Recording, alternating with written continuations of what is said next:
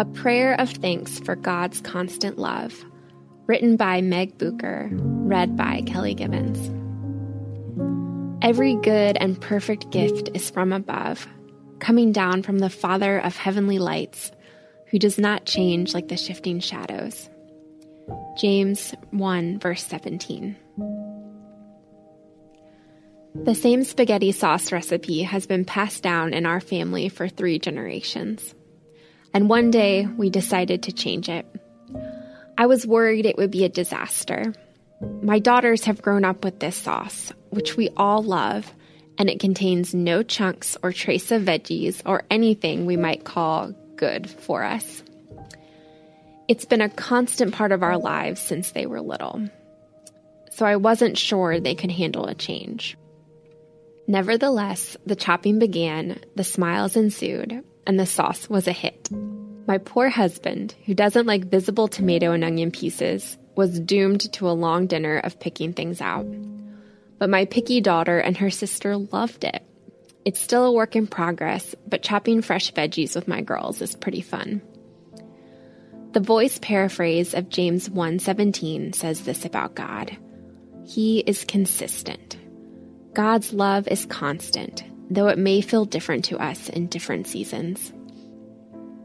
When we embrace God's constant love, we become consistently loved children.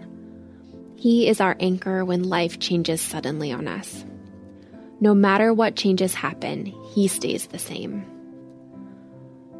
Join me in giving thanks today for our good Father, who never changes and is always loving, gracious, and kind. Father, we praise You for Your consistency. Thank You that though we are incapable of being consistently good, loving, and righteous, You are those things for us. Forgive us for our inconsistency and bless us that we may know Your love for us never changes. You are always loving, and for that we give thanks. In Jesus' name, amen.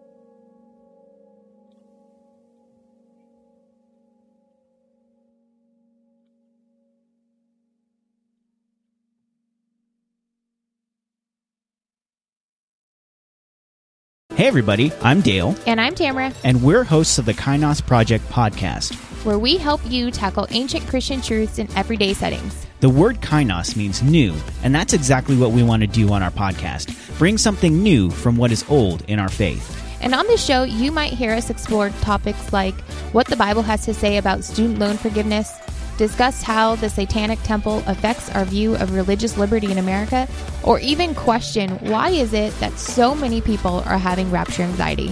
To learn more about the podcast, go to lifeaudio.com.